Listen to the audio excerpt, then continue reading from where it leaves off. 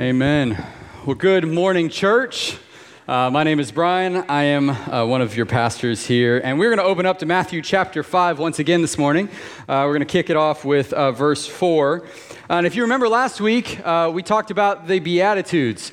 Pastor Brock opened us in that in the first Beatitude. And if you remember, that is a portion of a much larger section of Scripture called the Sermon on the Mount. And these Beatitudes are pronouncements. They're statements of truth describing those who are blessed in the kingdom. These are not commandments to follow, but rather descriptions of blessed citizens in the kingdom of God. Last week, Brock brought the first Beatitude, blessed are the poor in spirit, for theirs is the kingdom of heaven. Those who have owned their spiritual poverty, who recognize that they literally have nothing to offer a holy God, are blessed because they will be a part of the kingdom of heaven. Now, in verse 4, we move on to the emotional response for the one who has owned his or her spiritual poverty: mourning. Chapter 5, verse 4 says this: "Blessed are those who mourn, for they shall be comforted." As we begin this morning, I have to say, I'm coming to you out of a scripture that is very real and very present for our family. Many of you know our daughter Caitlin was taken out of the 9 o'clock service on Mother's Day as she had a seizure. Never had any seizures before, no history, no family. And here's Pastor Brock preaching about what it looks like to serve one another as we work for Christ, and suddenly my daughter loses consciousness and is lifted out of her seat and carried out into the lobby and is sitting there unconscious for 5 or 6 minutes. So that's kicked off the last few weeks of CT scans and blood work and EEGs and MRIs and every other acronym and doctors, and it has been challenging. About 10 days ago, we were sitting in our discipleship group, gathered around in our living room, and our daughter had another seizure. This is the waters in which we swim right now. And so I got to be completely honest with you when I say that we are, and I am, emotionally and physically spent, tired, exhausted, scared. I'm not okay.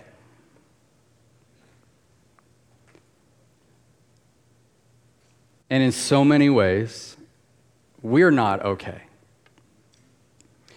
But in some ways that are very real, we are okay. And I recognize for many of you, you're swimming in much deeper waters. And you have been for a long time. Much more challenging circumstances than the ones I've just described, and you're not okay.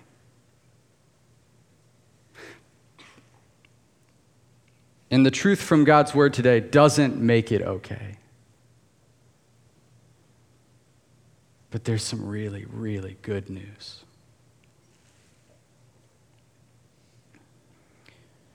As I was wrestling through this, one of the things that came to mind is this idea that when things are good, God is good. And when things are bad, but we're just kind of quiet. And I realize that we spend so much time in our lives, so much energy trying to stay above this line, this I'm fine line. And when it goes below, we don't quite know what to do. So much energy is expended trying to make sure that my life is still good, that my life is fine, that I'm going to be okay. And yet, in this scripture, Matthew 5, verse 4, God says, this is blessed. So let's pray and dive right in.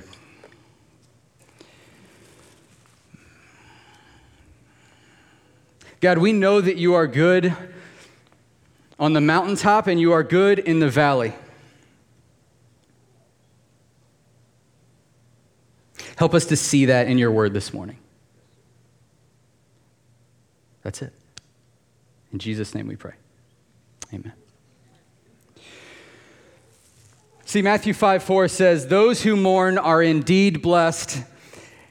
And the starting point for that is mourning begins with the recognition of our need, but it ends with a beautiful view of who God is. And the first part of that is this. Number one, in our mourning, we feel our need. When we mourn, when we experience that deep emotional pain that is mourning over something, we are feeling the gap between what is and what we think should be.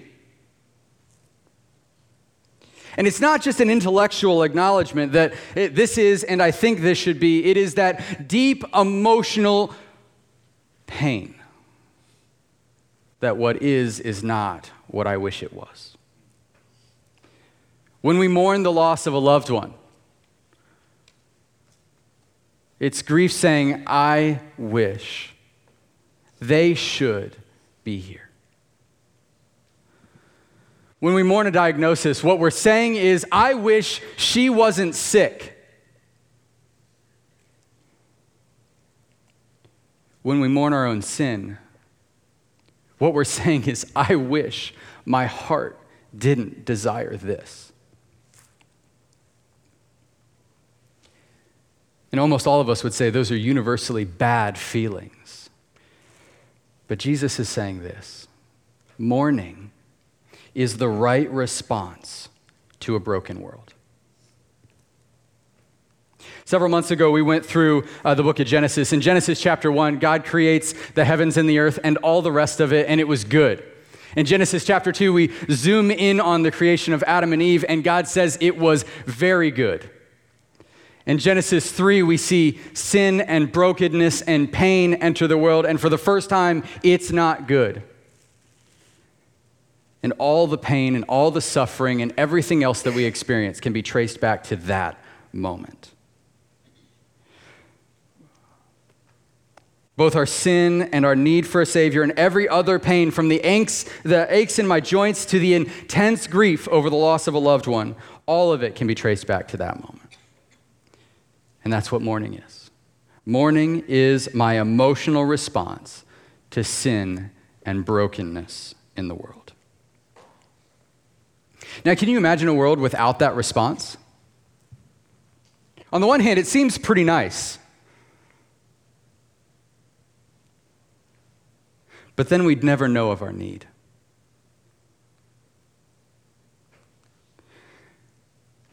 You imagine a child who touches something that's hot, sticks his hand in the fire, and immediately he knows that's not good for me. The pain response leads him to the right behavior.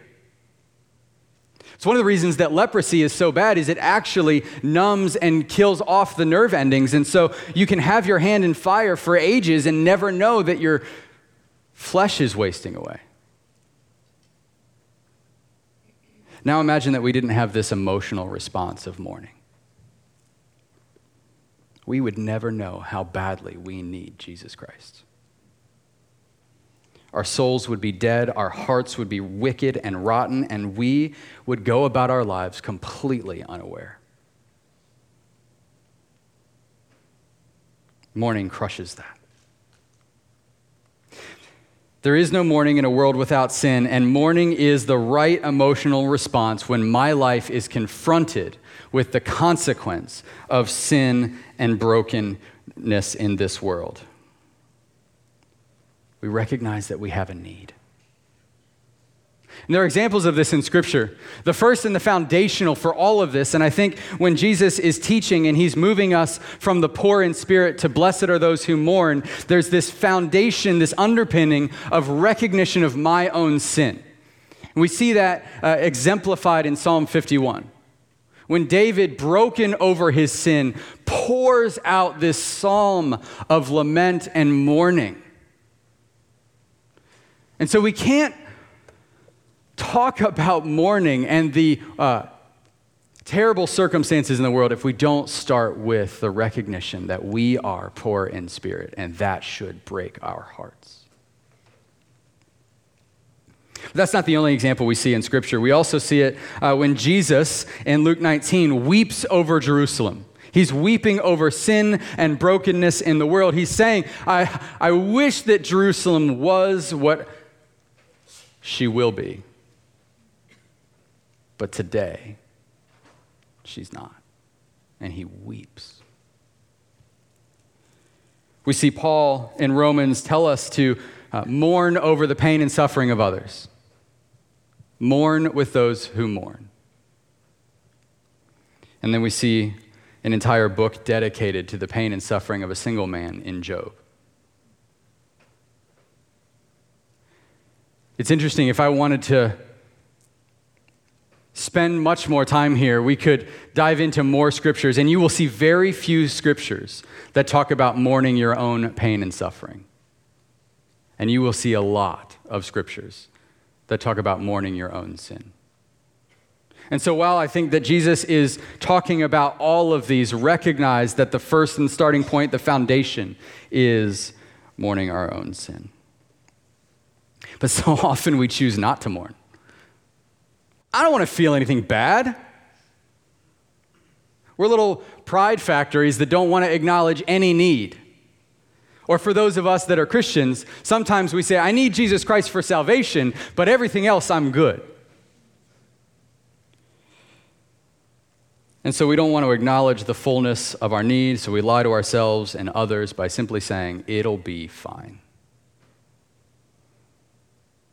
I think there's a couple of different behaviors that we adopt in order to not feel the pain of mourning. And the first is this. Instead of mourning, we choose coping. So if that circle is the troubles that you face, the mourning that you should move forward into, so often we learn these patterns of behavior that allow us to avoid it.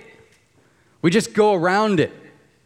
We don't ever deal with it. We don't ever move through it. We just learn how to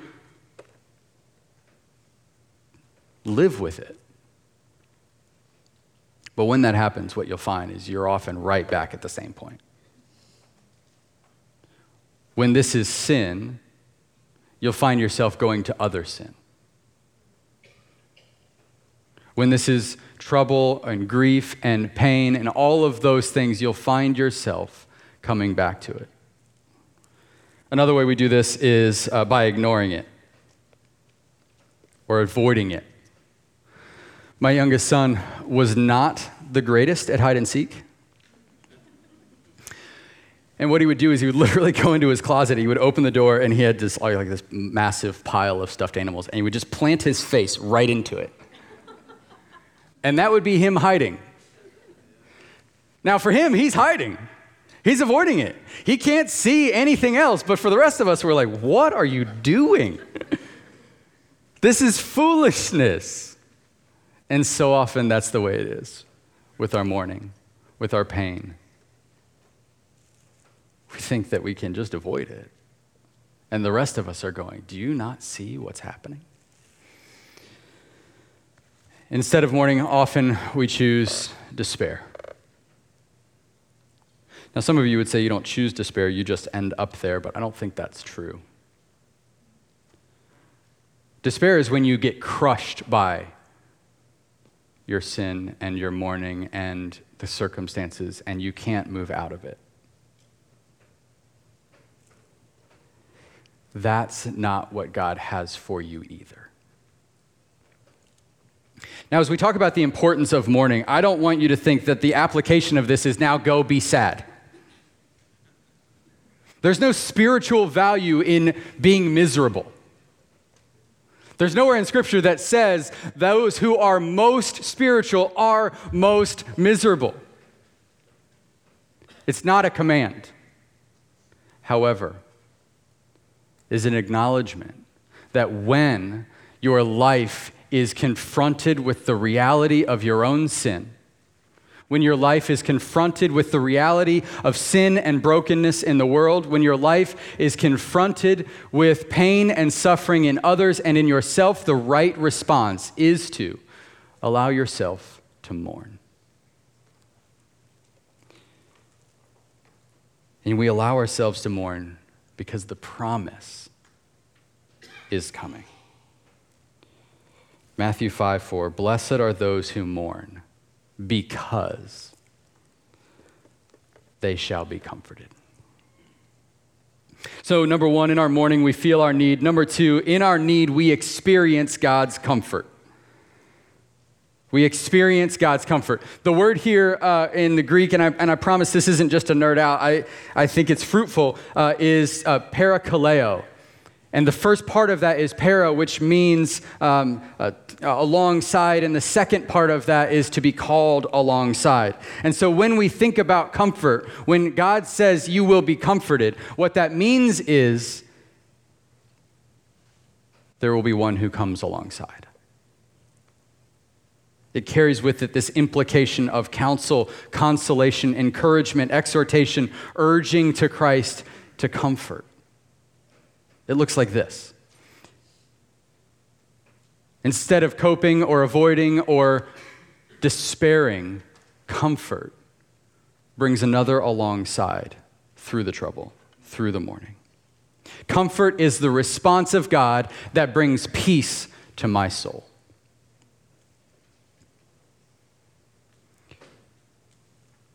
Like a salve to a burn, like calm to raging rapids, comfort is to the mourning soul.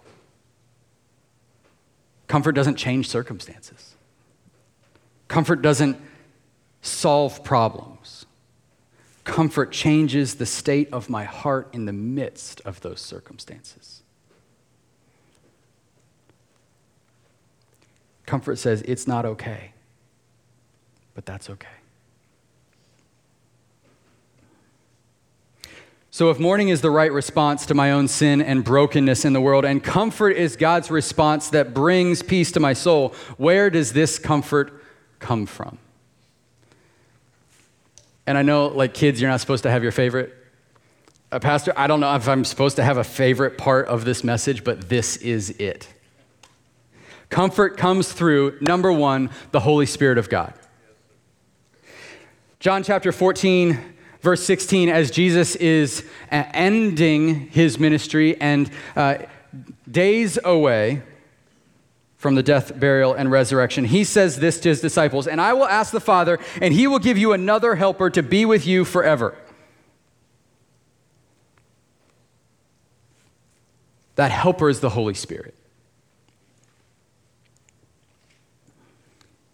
And that word there, the word helper, is parakletos.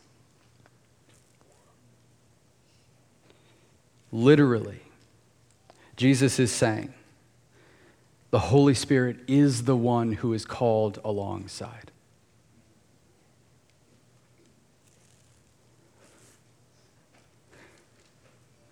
So in your darkest moments, when you feel like the world is spinning out of control, when you are crushed and everything you've ever known is collapsing around you, God is with you.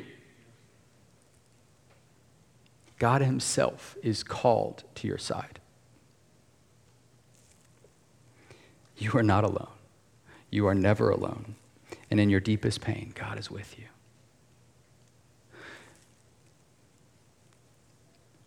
As I was preparing this week, I was studying and I was wrestling through the churnings of my own soul, which are not quite quiet yet. To see that God himself is the one who is called alongside led me to just break down. I've never cried over a dictionary.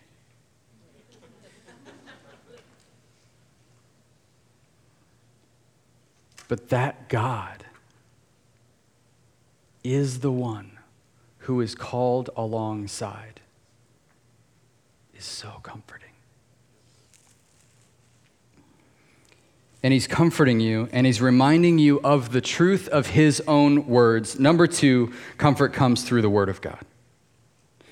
Jesus continues in that same passage, John 14:26. But the Helper, the Holy Spirit, whom the Father will send in my name, what? He will teach you all things and bring to your remembrance all that I have said to you. In the moments of darkness, of deep mourning, when you allow yourself to feel that full breadth of human emotion, the Holy Spirit himself will call to mind the words of God to bring comfort. Psalm 119:50 says this is my comfort in my affliction, that your promise gives me life. Psalm 94, when I thought my foot slips, your steadfast love, O Lord, held me up. When the cares of my heart are many, your consolations cheer my soul. Psalm 23, even though I walk through the valley of the shadow of death, I will fear no evil, for you are with me. Your rod and your staff, they comfort me. Psalm 9, the Lord is a stronghold for the oppressed, a stronghold in times of trouble, and those who know your name put their trust in you, for you, O Lord, have not forsaken those who seek you. Psalm 37, I have been young, and now I'm old. Yet I have not seen the righteous forsaken, or his children begging for bread. He is ever lending generously, and his children become a blessing. 2 Corinthians 7:6. Paul, after says he was fighting within and fighting without, but God who comforts the downcast comforted us by the coming of Titus. And not only by his coming, but also by the comfort with which he was comforted by you, as he told us of your longing, your mourning, your zeal for me, so that I rejoiced still more. The word of God brings comfort. But do you see what else Paul is revealing in that passage? He says he's comforted by the coming of Titus. Number 3, comfort comes through the people of God. God brings comfort to his people through his people. In 2 Corinthians chapter 1, Paul says it this way, blessed be the God and Father of our Lord Jesus Christ, the Father of mercies and God of all comfort, who comforts us in all our affliction, so that we may be able to comfort those who are in any affliction with the comfort with which we ourselves are comforted by God. For as we share abundantly in Christ's sufferings, so through Christ we share abundantly in comfort too. God comforts us so that we may be a comfort to others. This doesn't work if we're disconnected. This doesn't work if we're disobedient. Think of comfort like a flowing river. Each bend benefits from the water, the comfort that is flowing. Comfort is not a swamp that stagnates. Like it flows just to one place and then it sits there. That's gross. We don't receive comfort to hoard it. We receive comfort to give it.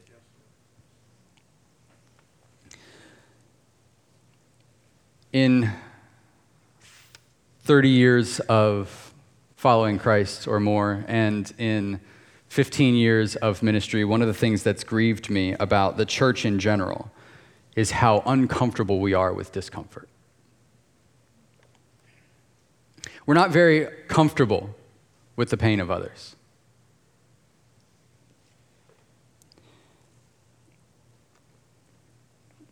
At the beginning of the message, when I said I'm not okay, some of you were really uncomfortable by that.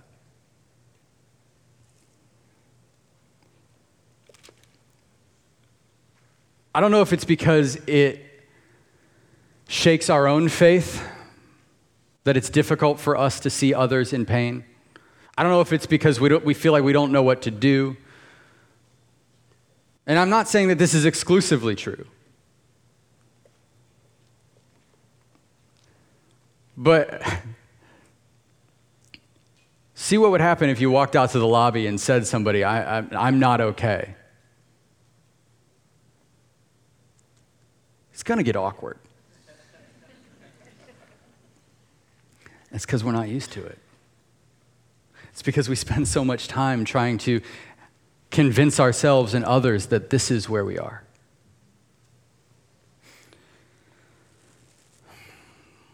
We have the Holy Spirit, God himself. We have the words of God. And yet we shy away. Or we do drive-by comfort.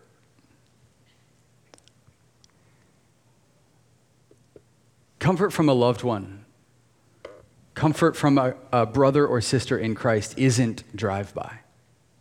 Sometimes we want to comfort in a way that costs us nothing. And when we do, that's exactly what it's worth. Be willing to sit with people in their misery. Point them gently and lovingly to Jesus Christ. Be the one who is still, who is calm, who is wholeheartedly for them and pushing them to Jesus Christ. Because when it happens, godly comfort from a brother or sister in Christ is like a fire hose to the raging inferno of your soul. And I pray that that would be true of our church. In some of the darkest times of my life, I have known the comfort of God, and I have known that God was there because he sent his people. I've shared the story before of losing 6 close family members in 8 years, starting with my dad when I was 22. I remember standing in a walk-in closet, crying, and saying to my wife, I feel like God is taking away everything that I love. But I also remember the Holy Spirit comforting me when people were praying. When I found out that my dad had passed away, my roommate came home and just literally sat there for like 6 hours. We stared at a wall. I have no idea what he said, but I know he was there. And in the past 5 weeks, some of you have sat with us and cried with us and prayed over us. So despite all the pain, I'm thankful that God has allowed those circumstances. I'm thankful for his comfort because through his comfort, I know him more. And that's number 3. In our mourning, we feel our need. In our need, we experience God's comfort. And in his comfort, we know him more. God's comfort amidst our mourning moves us from will he to he will. In God's comfort amidst our mourning, it moves us from is he to he is. We can believe that God is comforting. We can even have conviction that he will be comforting. But when you've experienced, you know that God is comforting. It's a deep in your soul, unshakable knowledge. Why does the psalmist say in Psalm 37, I once was young, but now I'm old? I mean, aside from the fact that people, well, never mind. I'm getting old and I feel it, and sometimes I say it. There's a reason he says, I once was young, but now I'm old. And the reason is he has more life experience. When you're young and you go through a difficult circumstances, you have a few bricks in that wall. When you're old and you've been through those circumstances and repeatedly God has comforted you and come through, you have an entire fortress of conviction that this is who God is. See, he is God here, and he is God here, but I tend to listen and pay a lot better attention when I'm there. And there is an entire section of his character that I will never know, that I will never experience, unless I acknowledge that I'm here. How do you know of his kindness? How do you know of his faithfulness? How do you know of his goodness? The comfort of God reveals God's character. His goodness, his faithfulness, his unchanging nature. He never changes. His word never grows old. His promises are sure. In Hebrews 6, one of those passages that has been a brick in my wall for many years, the writer says this, "For when God made a promise to Abraham, since he had no greater by whom to swear." When we swear in, we put our hand on the Bible and we say, we're swearing on something greater than ourselves. God himself had nothing greater to swear by. So he swore by himself, "Surely I will bless you and multiply you."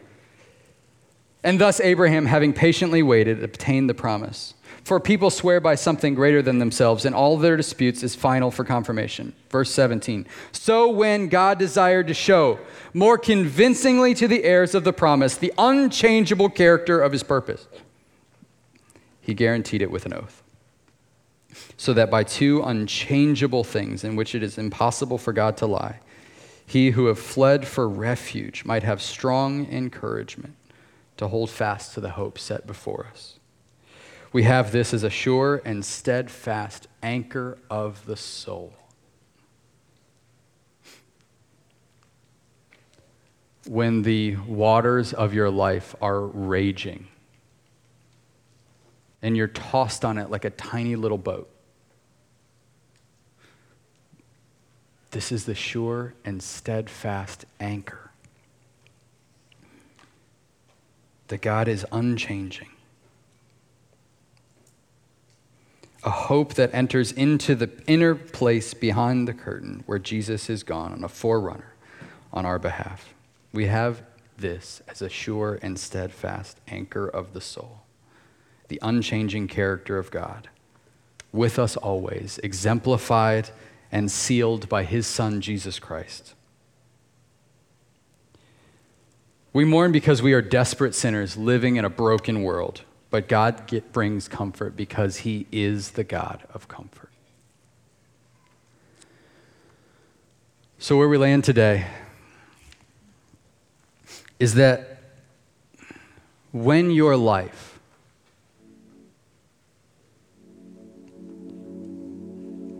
is experiencing the consequences of your own sin or the brokenness of this world,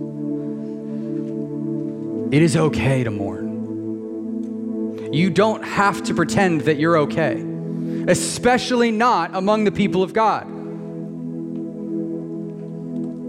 Because when you're not okay, and when you acknowledge that, and when you allow yourself to feel the full depth of the emotions, comfort floods in. Comfort from the presence of the Holy Spirit, comfort from God's word, and comfort from his people.